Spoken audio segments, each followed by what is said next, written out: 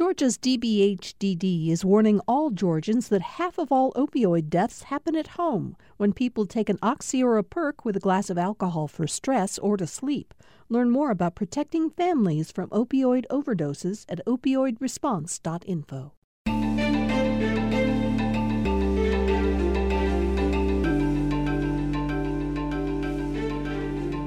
It's time for another Political Rewind. I'm Bill Nigut. We've got a panel of veteran political journalists on the show today and lots of politics to discuss. So let's get right to them. It's Wednesday, which means my partner from the Atlanta Journal-Constitution is AJC political reporter Greg Bluestein, also the author of Flipped, the book that tells the story of how Georgia turned blue in the presidential and Senate races of 20 and then the runoff in 2021. Greg Bluestein, how are you today? I'm doing great. Just getting back from vacation, and I'm a little sore from some whitewater rafting, but I'm doing great. Well, welcome back. We're glad to have you on the show with us today. Emma Hurt joins us. She is a reporter for Axios Atlanta. And Emma, in a couple minutes after we've introduced everybody, we're going to turn immediately to a story you just dropped on Axios Atlanta this morning, your interview with Herschel Walker. I can already see Bluestein turning green with envy that you got a chance to talk to him when nobody at the AJC seems to be able to do that. Emma, how are you? I'm good, Bill. Thanks for having me. I'm also still recovering from the weekend, but mine is a little more emotional. I officiated my friend's wedding last weekend, and it was a lot, but it was really, really special. Are you an ordained minister of some I am indeed. Thank you for asking. I have documents and everything. It took a whole 30 seconds to do online, so blessings be upon all of you. Well, that's wonderful. We'll just call you Reverend Hurt for the rest of the show. Thank you so much. Today. That would be wonderful. Chuck Williams, not only is Chuck Williams a veteran reporter in Columbus, Georgia, where he now works for WRBL, his long years as a print reporter down there, he's a legendary reporter in Columbus, Georgia. Chuck, that means you're getting old. It does. Man, I've had a boring weekend. I haven't been whitewater rafting, and I haven't married anybody, so I don't know what I'm doing down here. It's good to be here, Bill. Thanks for joining us. And Raul Bali joins us. He's the politics reporter at WABE, and he, too, has covered politics in the state of Georgia for various organizations for many, many years. Raul, you having fun watching this election season unfold?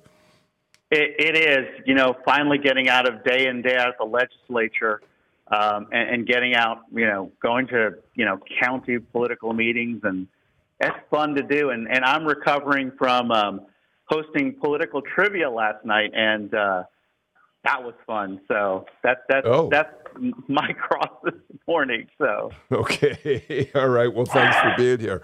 All right, let's get right to it, Emma, and bring everybody else in. So you were down in LaGrange, and you had a chance to talk to Herschel Walker. And as we all know, he has done very few interviews outside of with conservative media, Fox News particularly.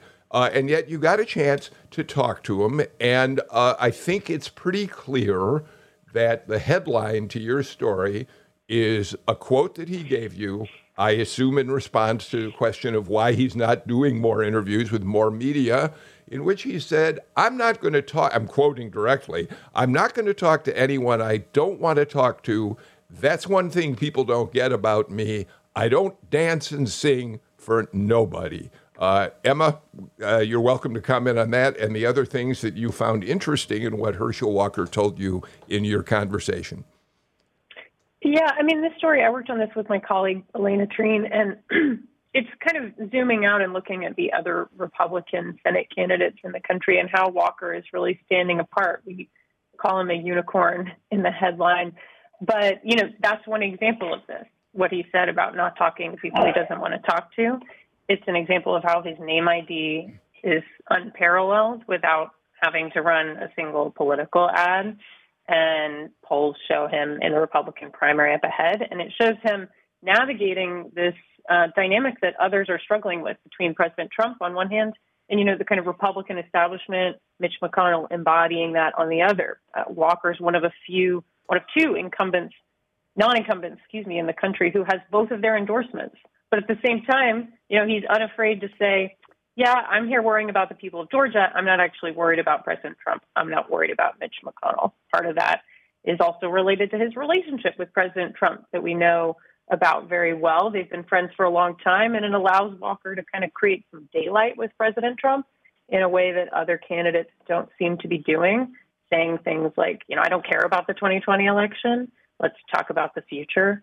And then the other thing that's setting him apart is the fact that despite all of the reporting that's been done about, business deals that have fallen through, domestic abuse allegations, some of which he's owned, some of which he has rejected, he's still leading in the polls by a lot. And, we have Eric Greitens, a Senate candidate in Missouri who's struggling after domestic abuse allegations. So it's this example of how Walker has this unique unicorn-like path right now. The big qualifier here is, of course, people are still worried about whether that will continue in a general election if he were to win the primary.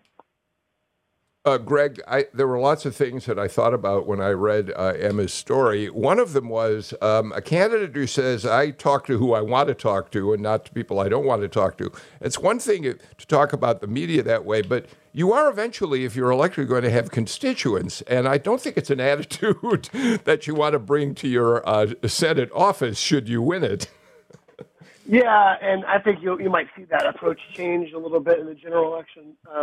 But look, we're among the outlets that have given him very tough coverage of investigative stories that they don't like at all. They made it very clear to us they don't like the way that we're looking into his background and his business practices, his history of violent and erratic behavior, mental illness questions still involved on how he's handling that.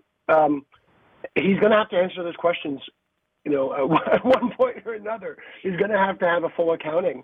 And if it's not with media outlets, it's going to be with general voters, and it's going to be on the campaign trail against Raphael Warnock if he is indeed the Republican nominee. But one thing that Emma was getting at with his relationship with Donald Trump, of the 8 candidates that Donald Trump has endorsed, he's the only one who doesn't need Donald Trump's endorsement. I mean, he'll certainly take it. He'll certainly embrace it. But he has the name recognition in Georgia. So many people who have grown up, even if they never saw him play, hearing his name. He didn't have to run any TV ads to have that high visibility. He already had it. And so he enjoys that huge advantage, and as well as not just Donald Trump's endorsement, but also the Mitch McConnell. So he's been able to bridge this rare gap between the establishment mainstream wing of the Republican Party and the Donald Trump wing. And he's done it pretty effortlessly so far. He's done it without having to kind of bend over backwards or to try to appease any one constituency, because he goes back with Donald Trump 40 years. The most interesting thing, one of the most interesting things, so I went to the Walton County GOP meeting last week and talked to voters about Herschel Walker. Everything we just talked about Herschel Walker, there are some people, some of the these hardcore, these rank and file Republicans say this is the reason Herschel can beat Raphael Warnock, because of name recognition. Everybody knows him. And then there were other voters there who were like, he's not debating. He's not come, I've not seen him out on the campaign trail. And that's the reason he can't beat Warnock. So there's even a split among rank and file Republicans of Herschel Walker's candidacy and ability to win in November. And I'll just add to that point, Roel, at this LaGrange event, there was a really interesting moment with a Heard County Republican official who showed up to ask him, excuse me, sir, why aren't you participating in the primary debate?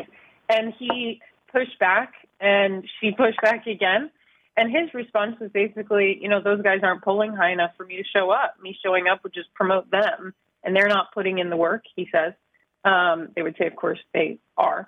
But, she said, I wasn't happy with that response. He needs to be answerable to the voters. But at the same time, talking to Walker supporters at that event, they don't seem to care.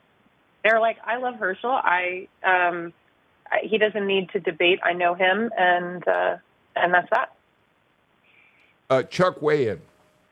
You know, Walker had an event here in Columbus 6 weeks ago. It was a fundraiser. We tried to get access to him. We could not get any access to him to talk to him. And he kind of came in and came out. But it's interesting talking to some people that were at the event. It's a combination of politics and Georgia football, because there were people that were clearly going there because he's Herschel. He's number 34. He's a legend. He's the greatest of all time. And they wanted their picture with Herschel Walker, UGA star. But there's also the political side of this. You know, the people that were in Columbus who were there were part of our political donor class. I mean, they're the people that could afford the $5,000 or to have their name on an invitation. So, I'm like him. I want to see what happens when this turns around and goes into a general, because right now he has a path that is, certainly due to his name recognition. Yeah.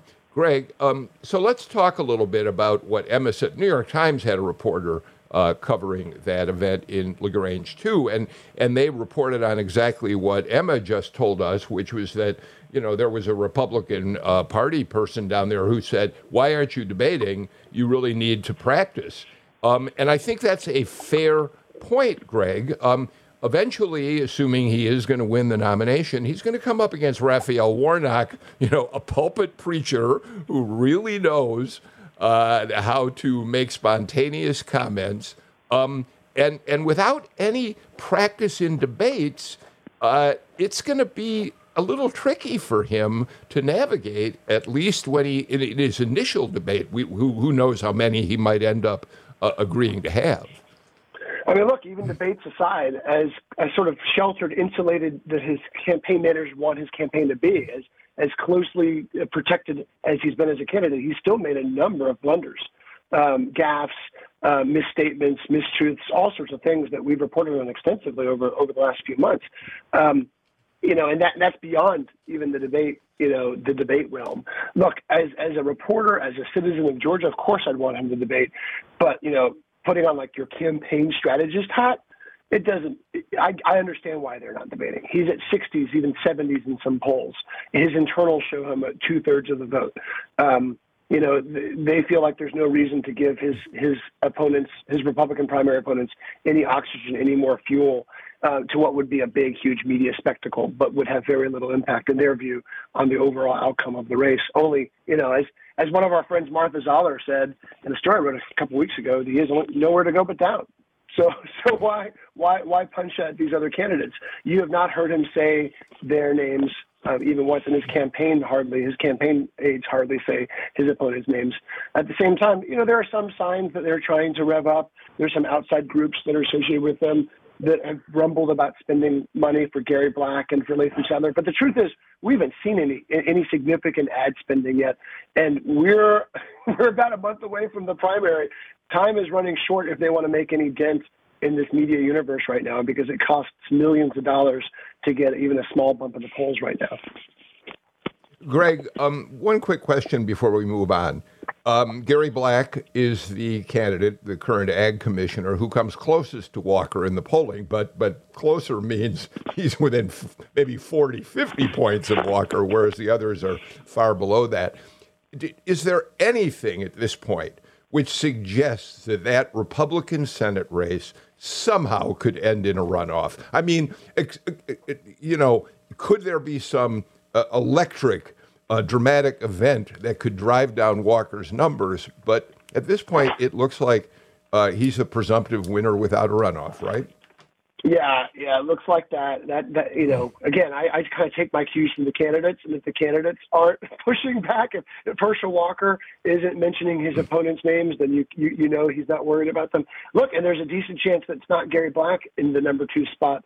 It could be Latham Sadler. He has more cash on hand. He's gotten more traction, but he is still polling well outside a runoff spot with Herschel Walker well above 50%. And the last Emma? thing I'll just say about what's different about Walker right now, and again speaks to all these things we've talked about that give him this status automatically, he's not really talking about Biden or the Democrats. His message is a little bit more like, I'm here to bring the Democrats and Republicans together. Just because you're a Republican doesn't mean you're right. Just because you're a Democrat doesn't mean you're wrong. And this, in this polarized world, is a very different message than we tend to hear from Republicans, even in a primary. Because, saying, of course, that very well might change once he gets into a general. But for now, it's another example of why he's different. Okay, let's move on. I was struck yesterday, Chuck, by a news release that came out from the governor's office announcing that Governor Kemp has joined what is being called the American Governor's Border Strike Task Force. Governor Brian P. Kemp announced today that he's joined the American Governor's Border Strike Task Force.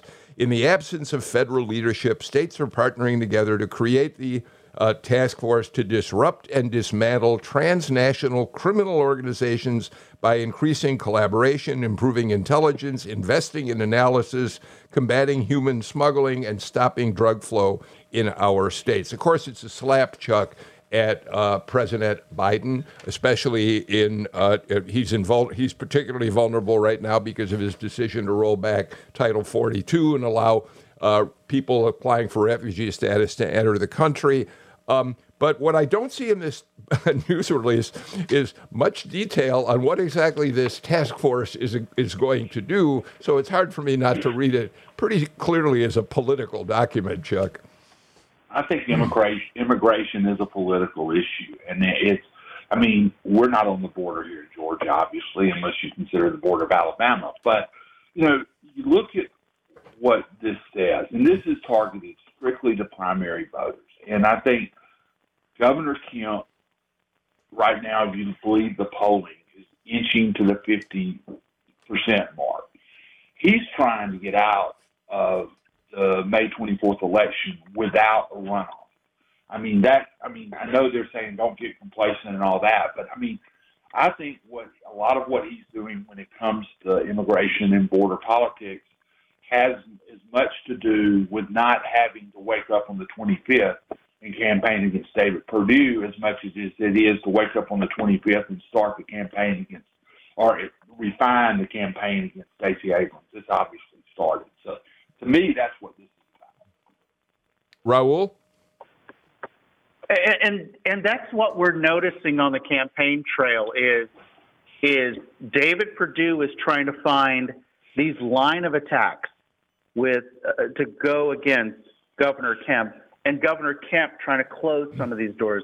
We've seen Buckhead Sidhood come up. You've seen Rivian come up. And that's what some of these things look like to me is Governor Kemp trying to shore up any kind of issue on the right wing that he could be attacked by Candace Taylor or by David Perdue. Yeah, Greg? Bill, he's trying to slam the door shut on any sort of chance that David Perdue reaches a runoff. If you think about all of Governor Kemp's campaign promises, one of them, maybe the biggest unchecked boxes, involves illegal immigration. He famously promised to pursue illegal immigration himself in his pickup truck when he was elected back in 2018. And some conservatives say he hasn't done enough. So this is something that he can point to on the campaign trail. I'm sure when he's in South Georgia today, he'll be pointing to this because you look, this is sort of a coalition of Republican governors who say this will improve intelligence, that this will lead to more investments in analysis, combat human smuggling. We don't know what really this will have any effect at all, but it's something that he can say that he's doing to combat illegal immigration, because when it comes to the legislature, there hasn't been any big sweeping piece of legislation like we saw with abortion, like we saw with guns over the past 4 years. And it's just an example also of the power of the incumbency, right? Here, Governor Kemp can just send out this official press release and slam the door, as Greg said. It's a tough thing for anyone to challenge an incumbent for this reason. Bill, to Emma's point, we saw the power of the incumbency play out here in Columbus on Monday. Governor Kemp showed up here and signed the military pension tax exemption. legislation. And it was, unlike some of the bill signings across the state, and the one in Douglasville on the so-called constitutional carry comes immediately to mind, this was a bipartisan event. You had Sanford Bishop, you had Ed Harbison, you had Calvin Smyre. And, in this bill and Richard Smith, the House Rules Committee chairman, is the one who championed it. And this was a Kemp campaign promise. You had military folks, you had the National Infantry Museum and everything. But this is a bill that Sanford Bishop, a similar bill, first introduced in the General Assembly in 1977. It's been hanging around that long, and Sanford was like, "I'm over the moon that he signed this." I mean, he was praising the governor for making this happen. So that is the power of the incumbency, and he is using it. He is using it as a sword right now. Greg, you wrote a piece that I just want to talk about for a minute, in which you talked about some of the themes we've been discussing about Kemp right now, trying to close the door on David Perdue, but not get overconfident as he does that. And one of the things that's been fascinating to watch about Kemp is that while he's remained silent on Donald Trump's attacks on him, he's maintained his poise, not gone there.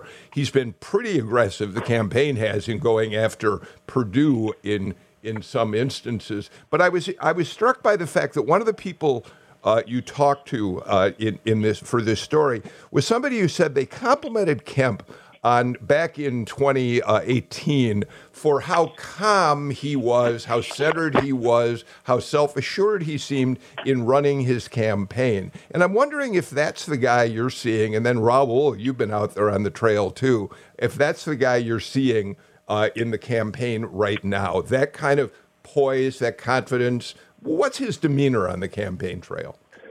Yeah, he's trying to be measured. He's trying not to let the lead in the polls get to his head, clearly, because it is getting to the heads of some people outside his sphere. There are some Kemp supporters who are getting very confident right now. He's above 50% in several recent polls. The AJC has a poll coming out next week, so I'm really curious to see what that shows. But among Republican primary voters, he's in a very, very good spot.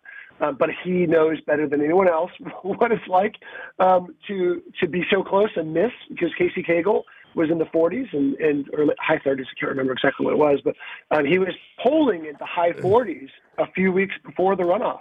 Couldn't make it an outright victory, and of course ends up losing to Brian Kemp with that Donald Trump back challenge.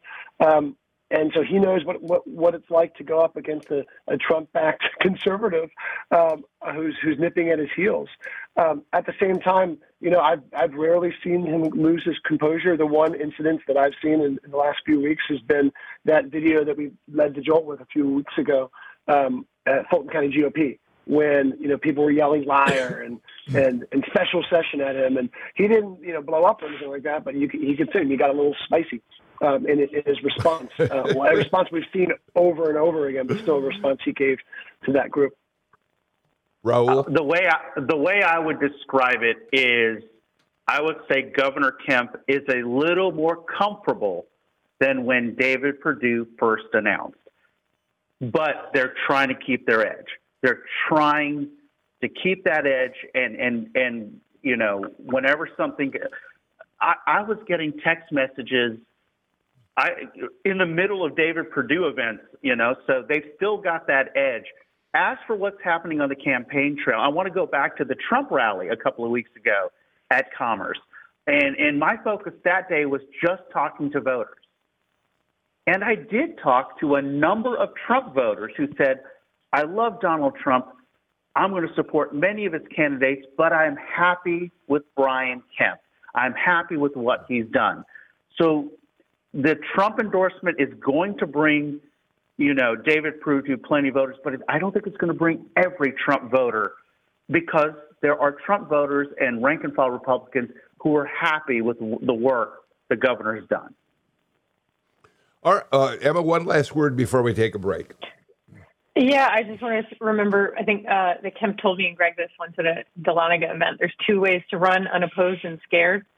That was his message. same spirit. But to Raul's point, I mean, I met a voter who believes the election was stolen in 2020, did not vote in the Senate runoff because of it, but is voting for Kemp and Raffensperger. So, and wants Trump to run in 2024. So I do think there is this nuance about the Trump endorsement that we need to pay attention to. All right. Thank you for a great start to the show. We got to get to our first break. We'll be back in a minute with more on Political Rewind.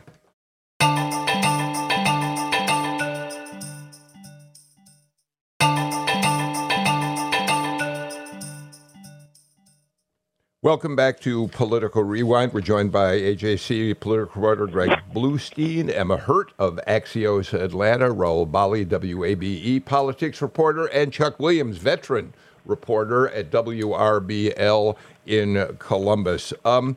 Before we go back to our conversation, let me quickly say today's newsletter day for Political Rewind. If you're not a subscriber, you can join up right now. Just go to gpb.org/newsletters. Among the items about local and state politics that will be in this newsletter that I'm finishing up right now is a reference to an essay written in today's New York Times by a 17-year-old junior in a Burbank high school who has probably written one of the most mature, intelligent essays about the book banning controversies that have been rampant across the country and, of course, in Georgia this year as well. His take on what we really ought to be discussing when we look at book bans is, I think, extraordinary, and I hope you'll subscribe to the newsletter and read more about it there among the other items that we're putting out today. Okay, let's get back to the conversation. Greg Bluestein, the federal judge who said that CDC acted inappropriately, illegally in banning in demanding that airlines ban masks. Require masks. Led to people dropping masks everywhere. The airlines quickly, Delta included, dropped their mask mandate. MARTA dropped its mask mandate. People are tearing off their masks, some joyfully, others trepidatiously, and others are clinging to their masks, saying we're not ready to give this up now. But let's put this in a political context for a few minutes, Greg. We know that Brian Kemp took great pride and is now running ads on how he kept Georgia open, that he did not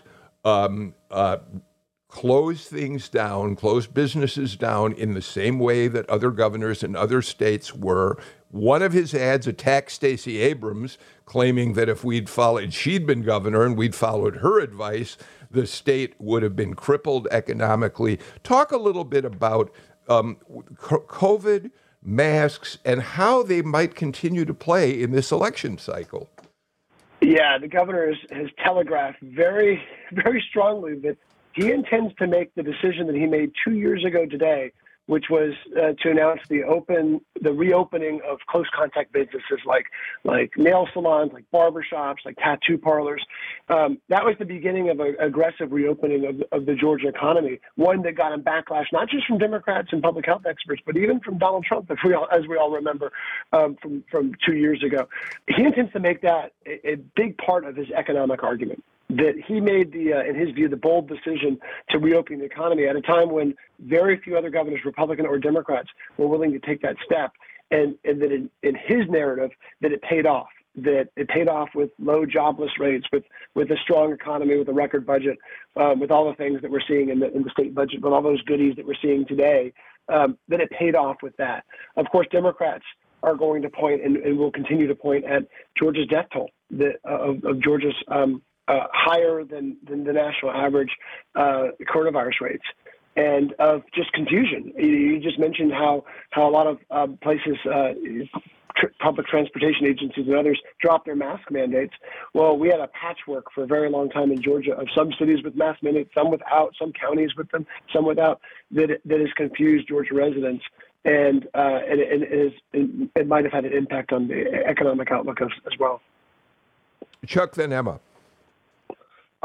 Bill, I challenge everybody today as they go through their daily life today. Look at who's wearing the mask. Look at the people in the grocery stores that have the mask on. As you go into public places, in your workplaces, look and see. I've been doing this for about a week because I've been curious sort of who's still wearing masks and wearing them on a regular basis. Anecdotally, at least down here, I'm seeing more African Americans wearing masks than white. I mean, I don't know what that says.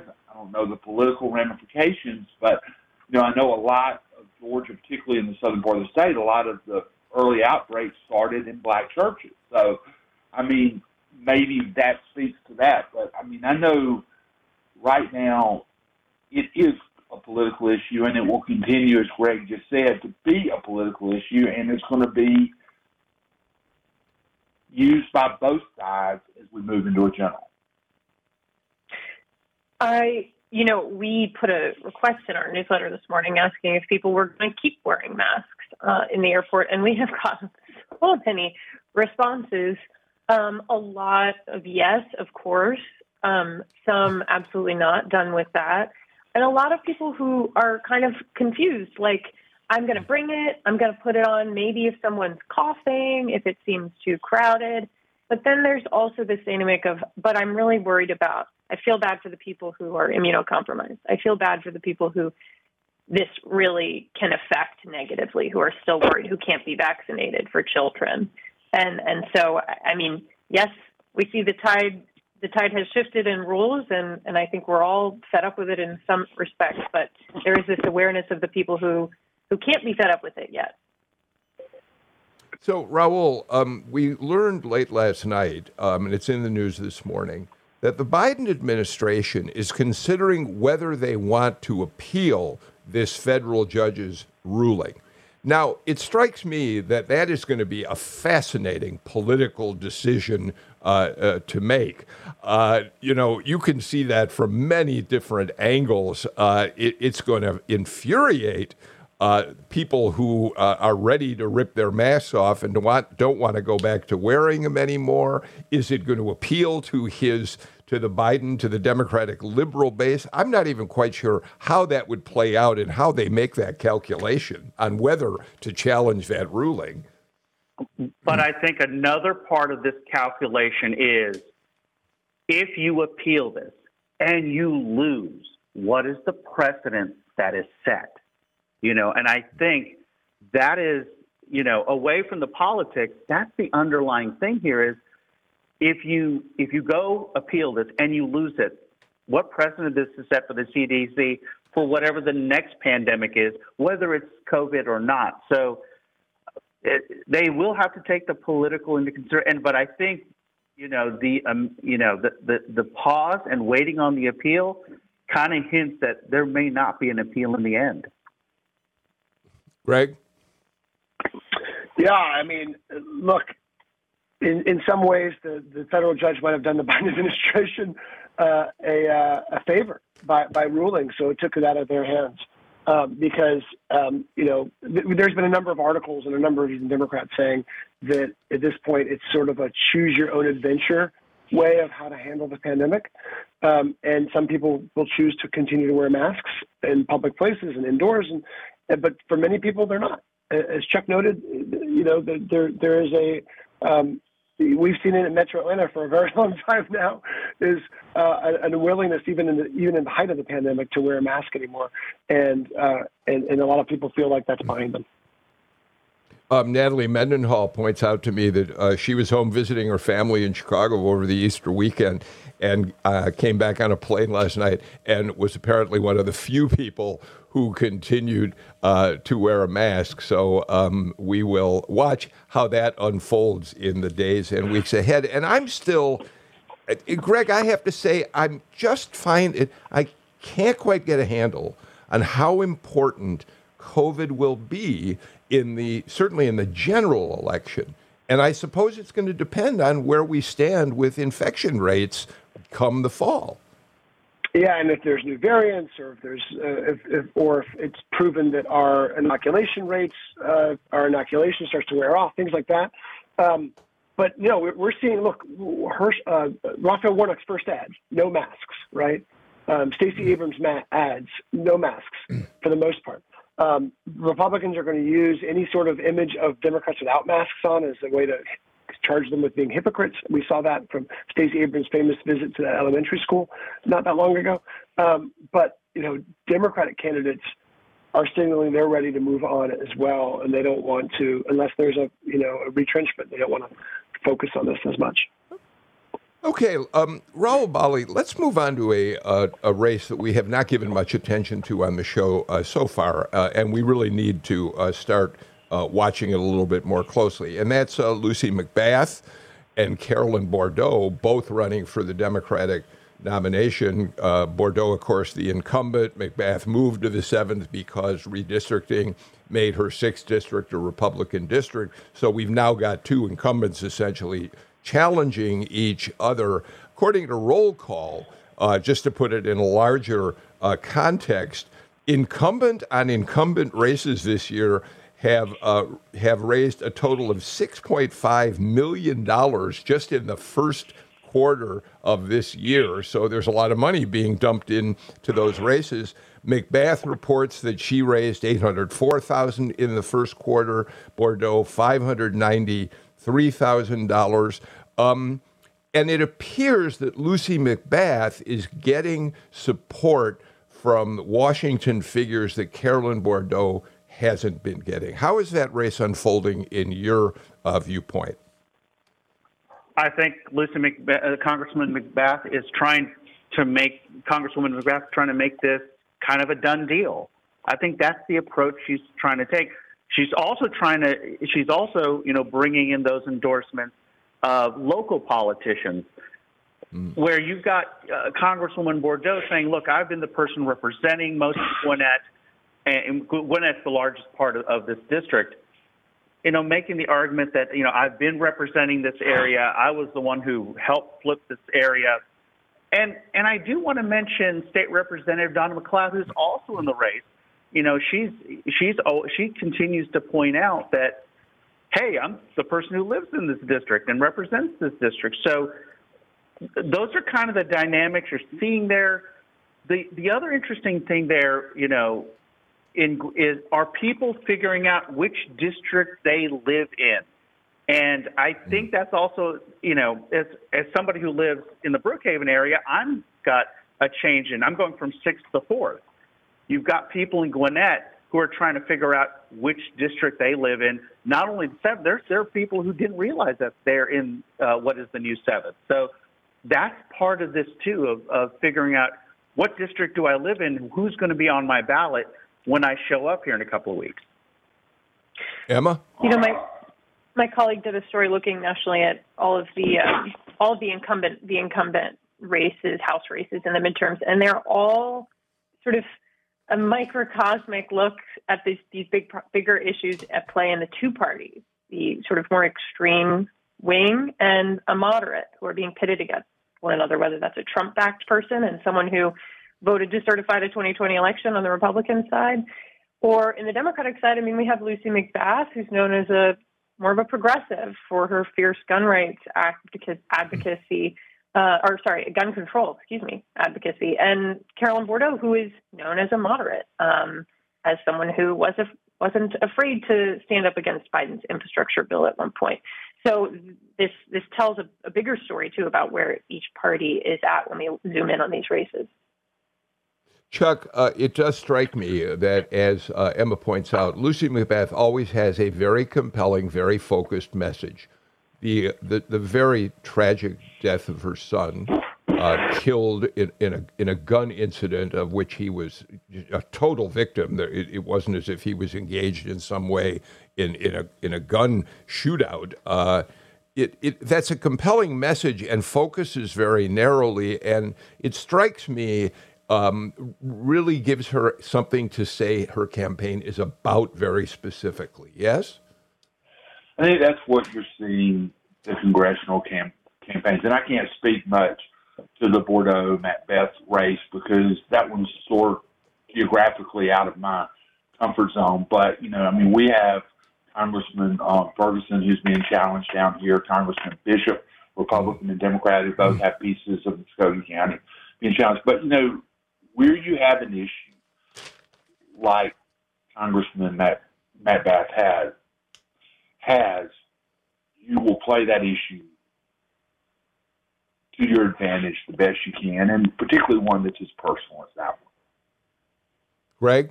Yeah, and I want to point out, too, she's also, made expanding Medicaid, expanding health care access, and voting rights a key part of her campaign as well, Congresswoman McBath.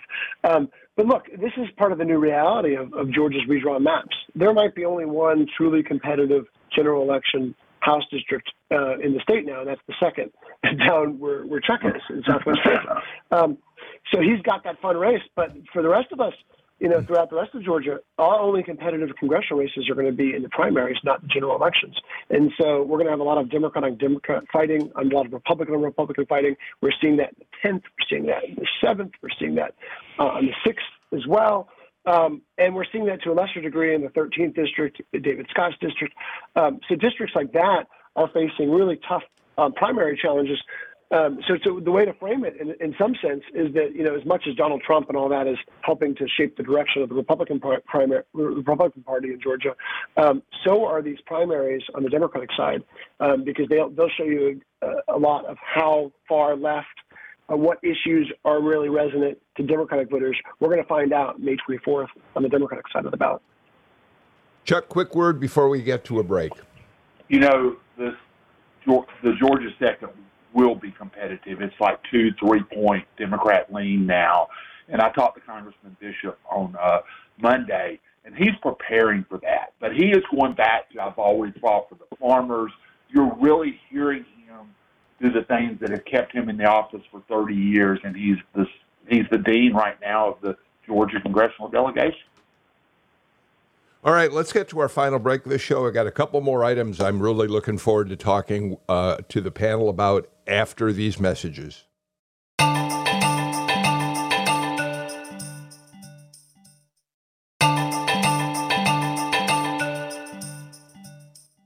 Raul Bali, you were at the first community meeting, Raul, of residents out in Monroe and Walton County who are worried about what the Rivian plant is going to do in terms of impacting the way they live out there.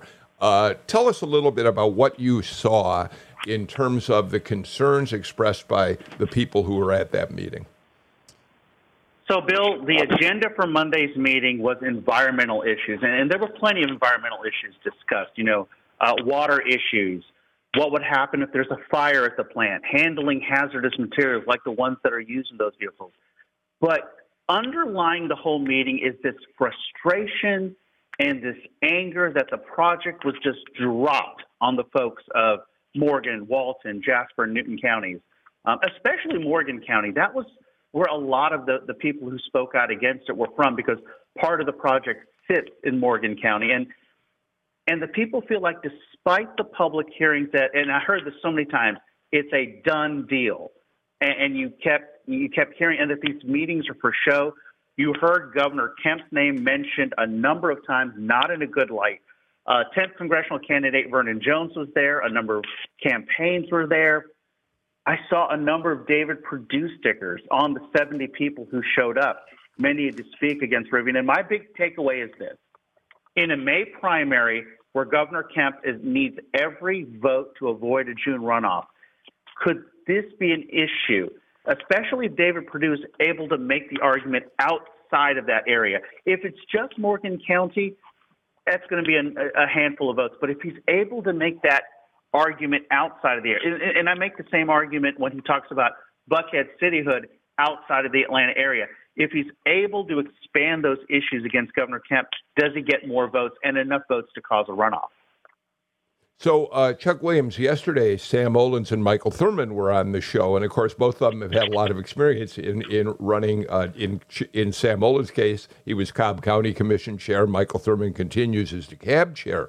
Now, Sam Olens made the point that he thinks that Governor Kemp has done more to encourage economic development than many governors before him. So he made a positive comment about Kemp. He's a Republican.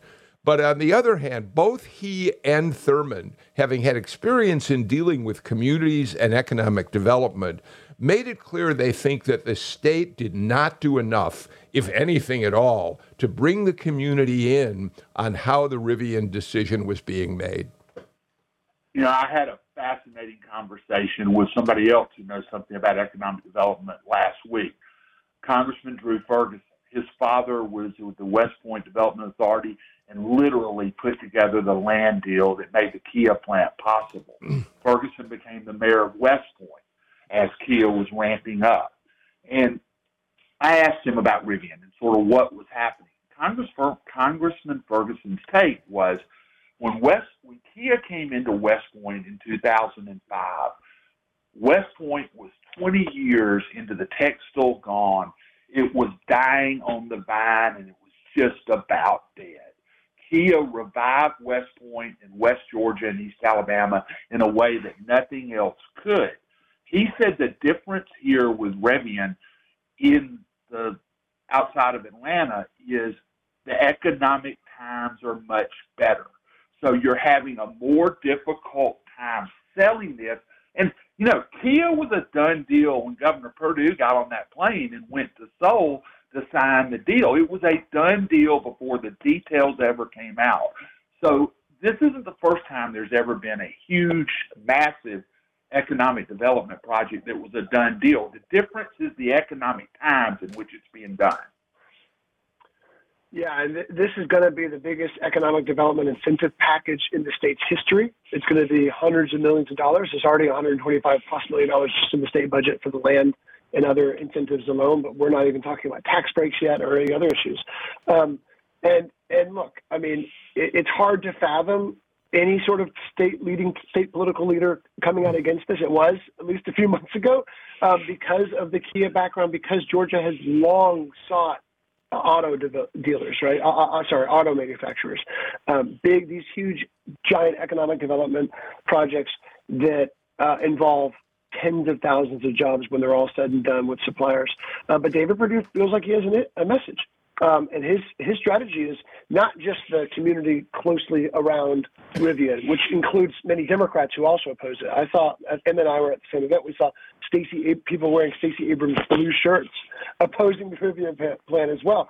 But if you draw a sort of 20-mile radius around the Rivian project, that's a lot of conservative Republican voters.